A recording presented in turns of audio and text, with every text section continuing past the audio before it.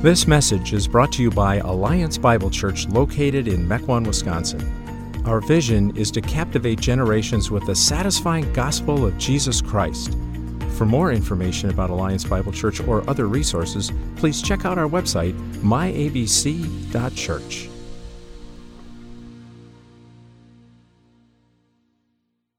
Well, in our time together this morning, I want to begin by asking you a question to ponder. The question is, how do you deal with all the uncertainty in life? How do you deal with all of the uncertainty in the times that we're living in today? How about you? But I follow politics the way that some guys follow sports, right? I like to stay engaged, what's happening locally, at state level, federal level, internationally. And so in this past week, in the days leading up to the elections, I was checking the news, seemed like all the time, looking for, hints, signs, what's going to happen next. I was, looking at polls. I went out for early voting, all that kind of stuff. All because I was wondering, and uncertain about how things were going to turn out. Well, Tuesday rolled around, and I know that the earliest polls don't start closing on the East Coast until 6 p.m. our time. But did that stop me from checking the news, looking for updates that weren't there? Of course not, right? I'm watching it, and I went to bed that evening still wondering what was going to happen. And so when my alarm went off at 5:10 a.m., it was like an impulse to snatch my phone and find out, what happened, right? Because I wanted to put an end to all the uncertainty. And, maybe you felt the same way. Maybe you just wanted to put an end to all the political ads. I don't know. There were a lot. But what I do know is that we don't like uncertainty. We don't like uncertainty in life. We don't enjoy feeling like we're in the dark or out of the loop. So we find ways to deal with it, to alleviate it, or to avoid it, so that we at least can maintain some kind of a feeling like we know what's going to happen next. This is why parents start giving teenagers cell phones, right?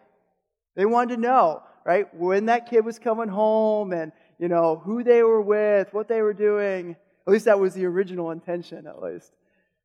And this is the same reason why we take our retirement dollars and we put them into mutual funds, right? We're trying to maintain a certain amount of certainty about what our retirement future might look like. We're trying to, outweigh our gains and losses. Later today, if we're watching a nail-biter of a football game, which we won't, but if we were, we're not going to get off that couch until we know what happens, right? We're not moving, come what may. It might be time to go. We're not leaving. We like to know what happens in the end. Other times, whether it's relational uncertainty, or maybe uncertainty about our future at work, or uncertainty about our health, we want to end any of those kinds of times of prolonged uncertainty. We don't like them so much so that haven't you said or you've heard somebody else say that line where they say, I don't care what the answer is, I just want to know. Right? We dislike prolonged uncertainty so much so that we would be willing to put up with bad news if it meant any news, any kind of an answer. That's how much we don't like uncertainty. And certainly other times we attempt to just avoid creating uncertainty by avoiding certain conversations. Right? Thanksgiving's just around the corner. You won't be having that conversation about the election, right? You don't know how that conversation would turn out, go over. So you avoid certain kinds of uncertainty. Let me ask you again. You yourself, how do you handle uncertainty in life?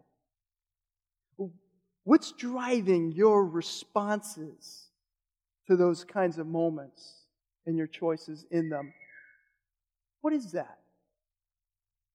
I want to show us this morning an insight from a piece of Scripture that's set in a very messy time in Israel's history. A time in which not only is it messy in the exact passage, but it's actually probably written with an original audience who was dealing with a very uncertain future.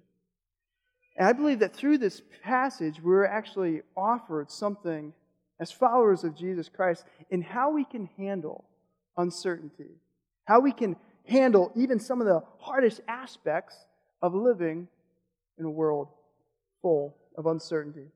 We're going to see it from a passage in 1 Kings chapter 2. 1 Kings chapter 2. In this passage, we have a scene with King David. And David is passing the royal baton on to his son, Solomon. In the chapter right before this, they have just averted a coup. And right after this is going to be a time of bloodshed. Now, we are fairly used to, in the West, in a Western democracy, of the peaceful passage of power. But in most nations, and Israel included, especially in this day and time, there would oftentimes be instead a cycle of bloodshed every time a new regime would come into control. And that's what's going on here. It's happening, this text is happening after Solomon's been anointed as king of Israel, but before he's firmly established his kingdom. And so what's happening is this question of what kind of king is this guy going to be? In the midst of this unrest, King David looks at his 29-year-old son, which is my age, by the way, just in case you're curious. And Solomon is receiving his famous last words from King David. It says this, verse 2 of chapter 2. I am about to go the way of all the earth. Be strong and show yourself a man, and keep the charge of the Lord your God, walking in His ways, keeping His statutes, His commandments, His rules, and His testimonies, as it is written in the law of Moses, that you may prosper in all that you do and wherever you turn, that the Lord may establish His word that He spoke concerning me, saying, if your sons pay close attention to their way, to walk before me in faithfulness with all their heart and with all their soul, you shall not lack a man on the throne of Israel. And what's going on in this passage is that you can actually hear an echo of the words of Moses, Joshua, Samuel, and now of David, as they are giving this charge to a leader that's coming in after them, a charge to be strong, to obey the Lord. Now, what's going to follow this piece of the charge is what you might call some very practical advice. Verse 5, David says, Moreover, you also know what Joab, son of Zeruiah, did to me, and how he dealt with the two commanders of the armies of Israel, Abner, son of Ner, and Amasa, son of Jether, whom he killed, avenging in time of peace for blood that was shed in war, putting the blood of war on his belt around his waist and on his sandals of his feet. It's giving this picture that this guy Joab was covered in innocent blood. It goes on, verse 6. Act therefore according to your wisdom, but do not let his gray head go down to Sheol in peace. Don't let him die in peace. But deal loyally with the sons of Barzillai, the Gileadite, and let them be among those who eat at your table. For with such loyalty they met me when I fled from Absalom, your brother, and there was also with you Shimei, the son of Gera, the Benjaminite from Bahurim, who cursed me with a grievous curse on the day when I went to Mahanaim. But when he came down to meet me at the Jordan, I swore to him by the Lord, saying, I will not put you to death by the sword. Now therefore, do not hold him guiltless. For you are a wise man, you will know what you ought to do to him, and you shall bring his gray head down with blood to Sheol. Wow. Can you imagine those being your dad's last words to you? Obey God, and don't forget to whack that guy, right? This is more of a godfather than a father scene, right? I know you're wondering, this is going to be an interesting sermon. Some interesting applications coming out of it. As we start stepping back from this story, You can first look at this text at the micro level of what's just simply being described. But then as you keep stepping back, you can look at it in terms of how it fits in the book of 1 Kings. Why is this story here to begin with? As you keep stepping back, you can step all the way back to today. On this side of the cross, what does this story mean? When we look at it from that first level, you can see that the most immediate uncertainty, like I mentioned before, is dealing with what kind of a king would Solomon be? So David, his advice to Solomon on how to handle this time of uncertainty, of unrest, and his reign is to obey God and to take out your enemies, right? In a nutshell. As we keep stepping back, though, to the next level, from just the description of what's happening to how it fits within this book, we know already that Solomon blows it, right? In fact, the original audience of this text was more than likely receiving it and reading it in Babylon, in exile, because Solomon and his line of heirs that followed after him didn't keep the charge of obeying God in this text. We know from reading it later on, Solomon doesn't pursue the Lord with all of his heart. Instead, he only pursues him with half of it. So, can you imagine reading this book of 1 Kings, which 1 and 2 Kings was originally one book describing to Israel how things went wrong? Can you imagine reading this text knowing that they're going to blow it? Knowing that they're going to fail, and because of it, your nation gets destroyed. It'd be like watching, when you watch the movie Titanic, you know what happens in the end. Doesn't matter how it's beginning, you know the boat sinks. You're just finding out how it happened. That's what's going on here. That your line of kings appears to have failed because they didn't obey the charge of obedience. This obedience standard that's set up here in verse 4 actually becomes the standard by which every king that follows in the books are measured by, of whether or not they sought the Lord with all of their heart. And eventually, it's this sinful failure that lands the people of Israel in the most uncertain time imaginable, with the destruction of Jerusalem, the temple, and the exile from their home in 586 BC. Because they didn't keep the charge in these verses.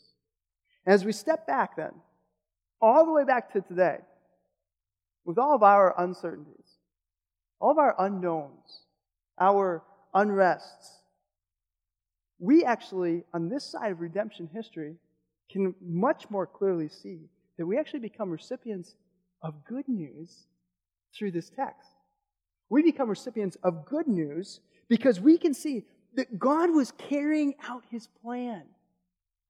God was carrying out a plan in the midst of a time of uncertainty, that we can see that in the fullness of time, God sent Jesus, heir to the throne of David, who perfectly fulfilled the covenant of obedience spoken of here.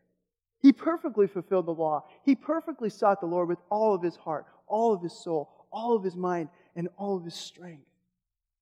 We can see that in the midst of the most uncertain of times, God was certainly bringing about His plan.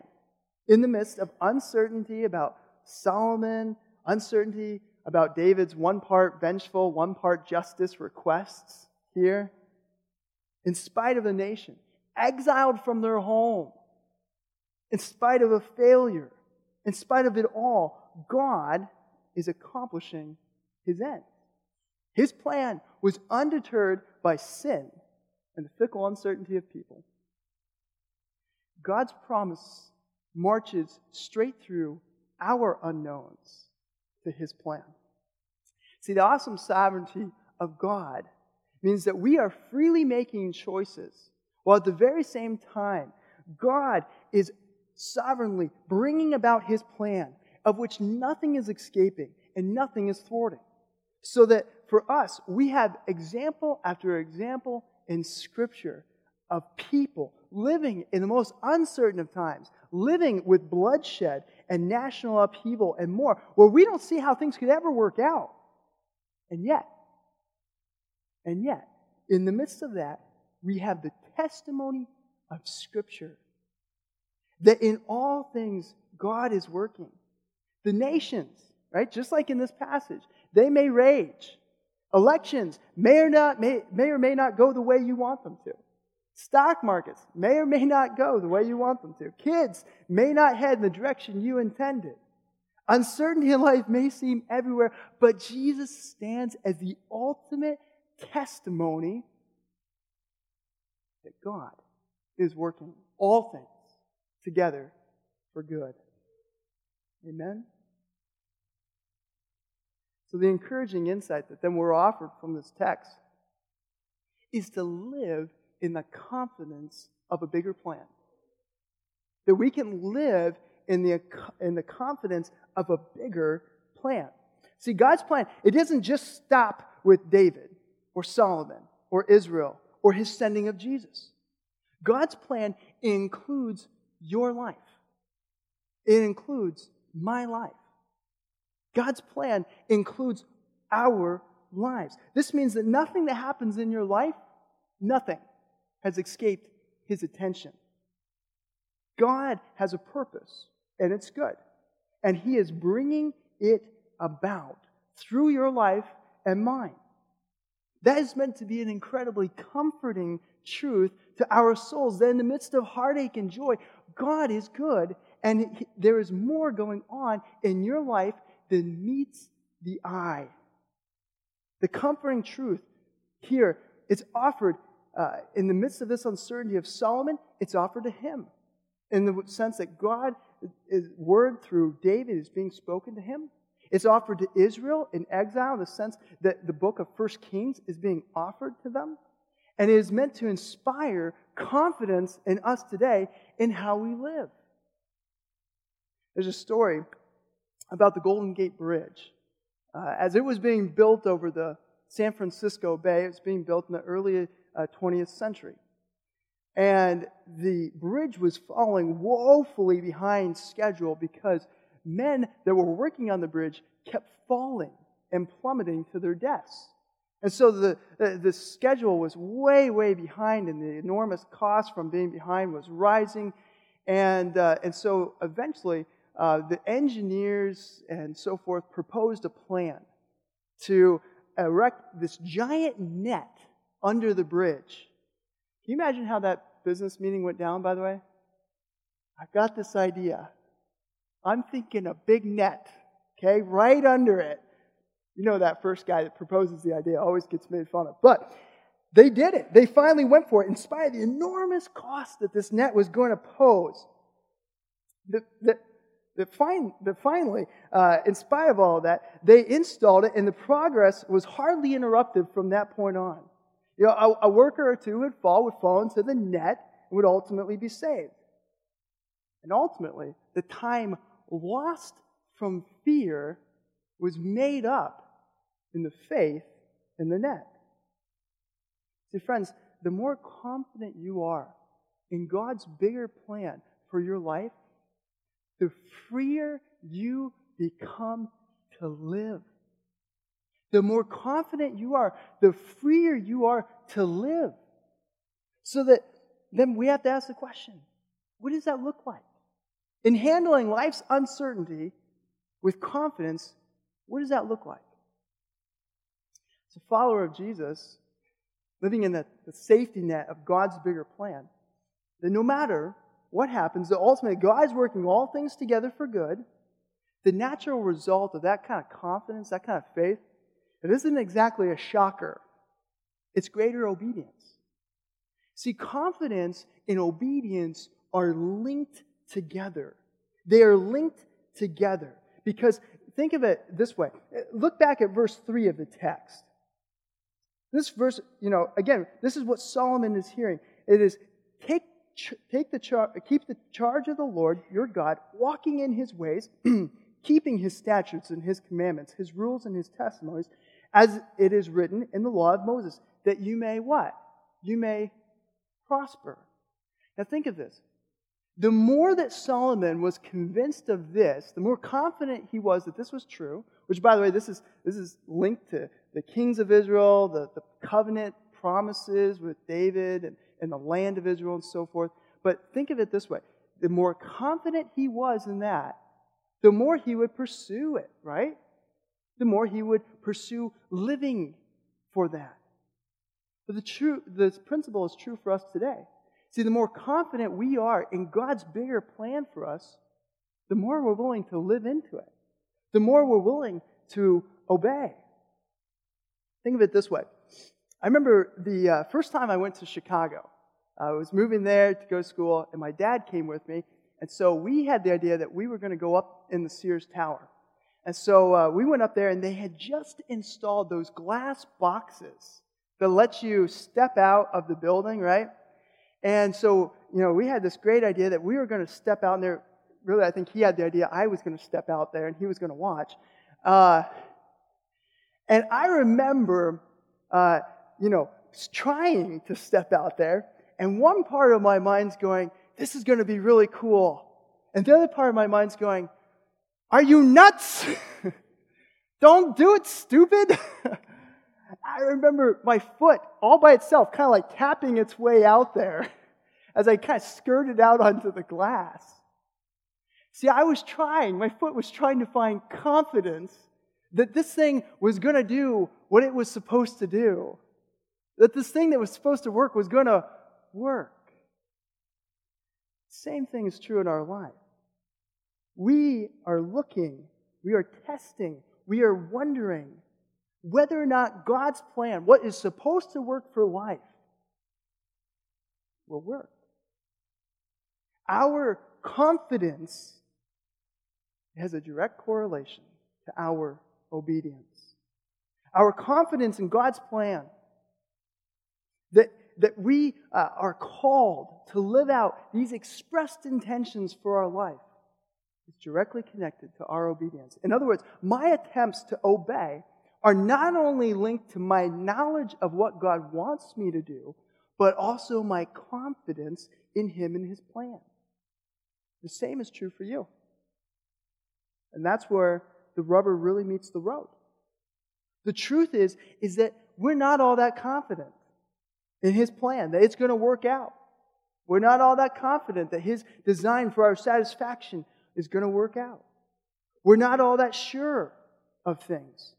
Whether or not God is good, in light of the plan that we seem to be on, we're not sure. We're not all that different than Solomon, who only kept this charge half-heartedly.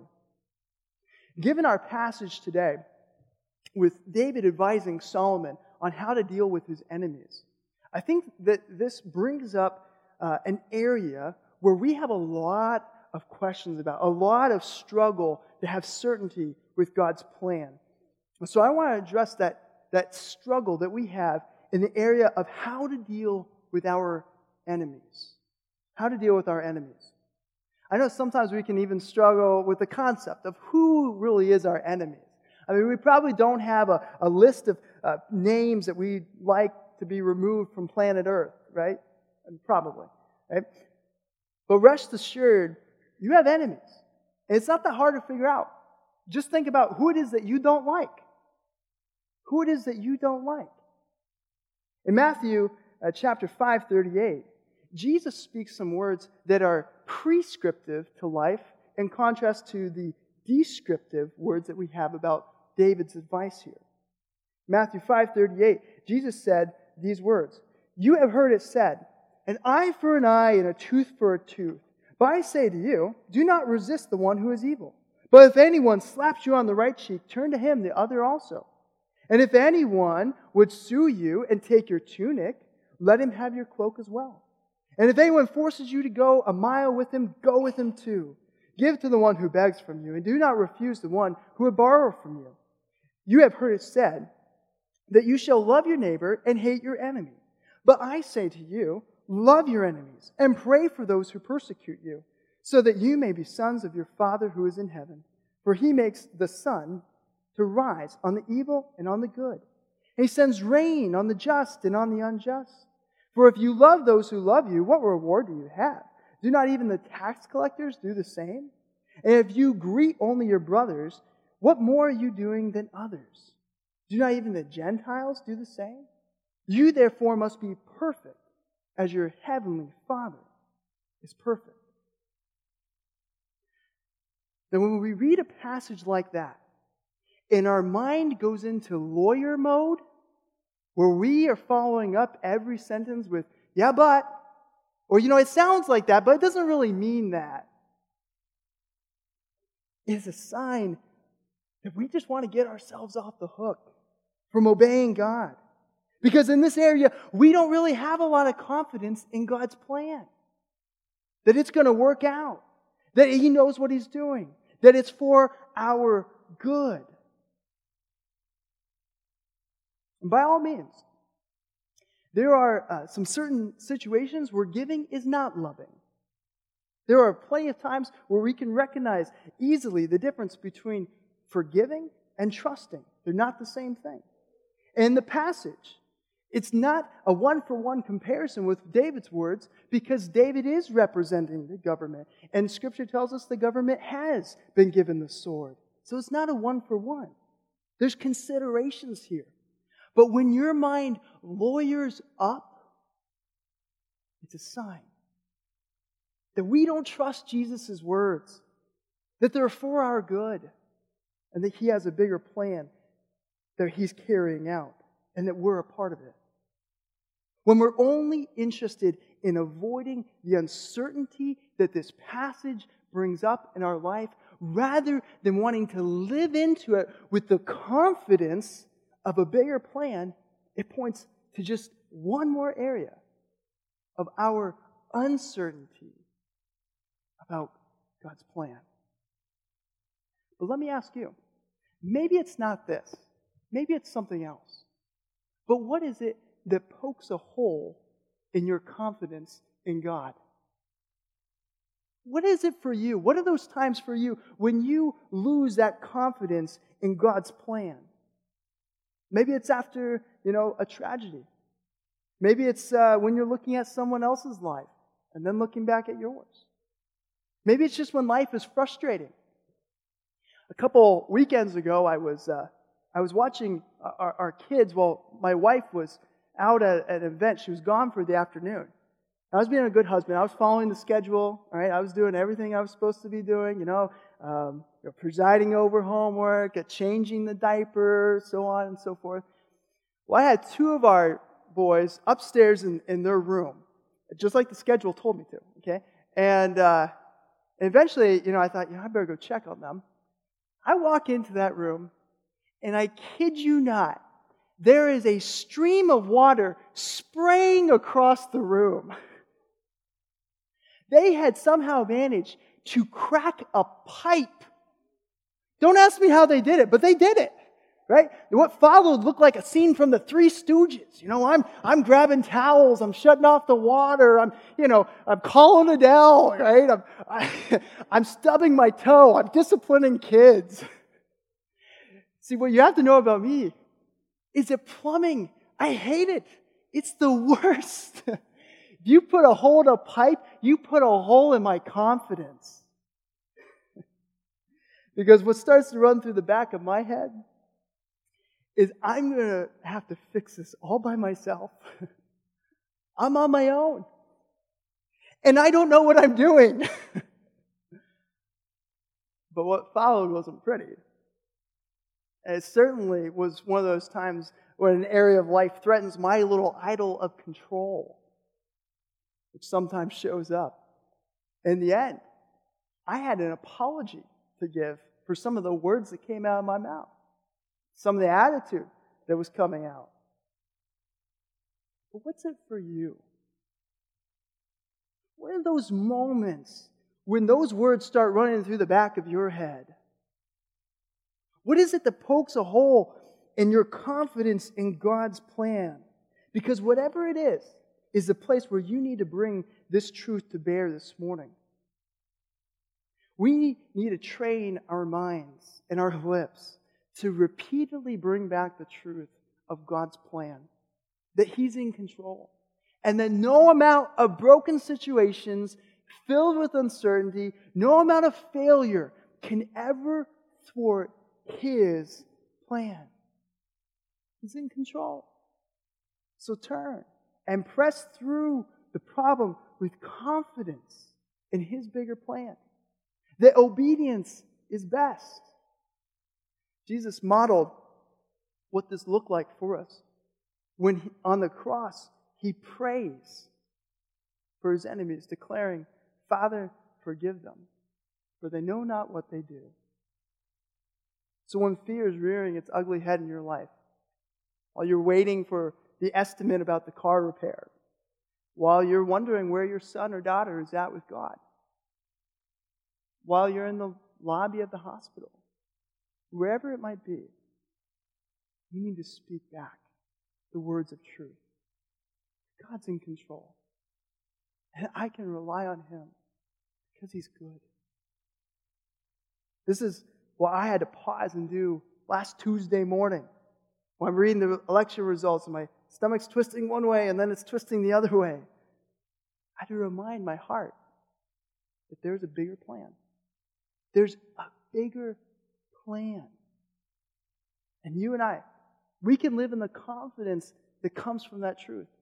Because we have a heavenly Father, and His famous last words in the book of Revelation are, "Behold, I am making all things new." And the confidence of that promise, it's available to you. It's available to me. It's ours for the taking. Will you pray with me? Father, we thank You for Your promise. Lord, we thank You for Your words. Lord, we thank You that You bear us up in the middle of life's uncertainties.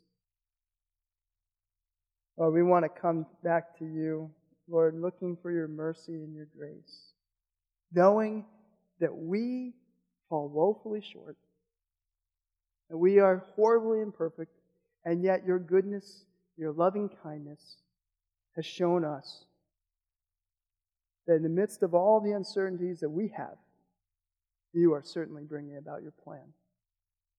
So God, we announce our trust in You.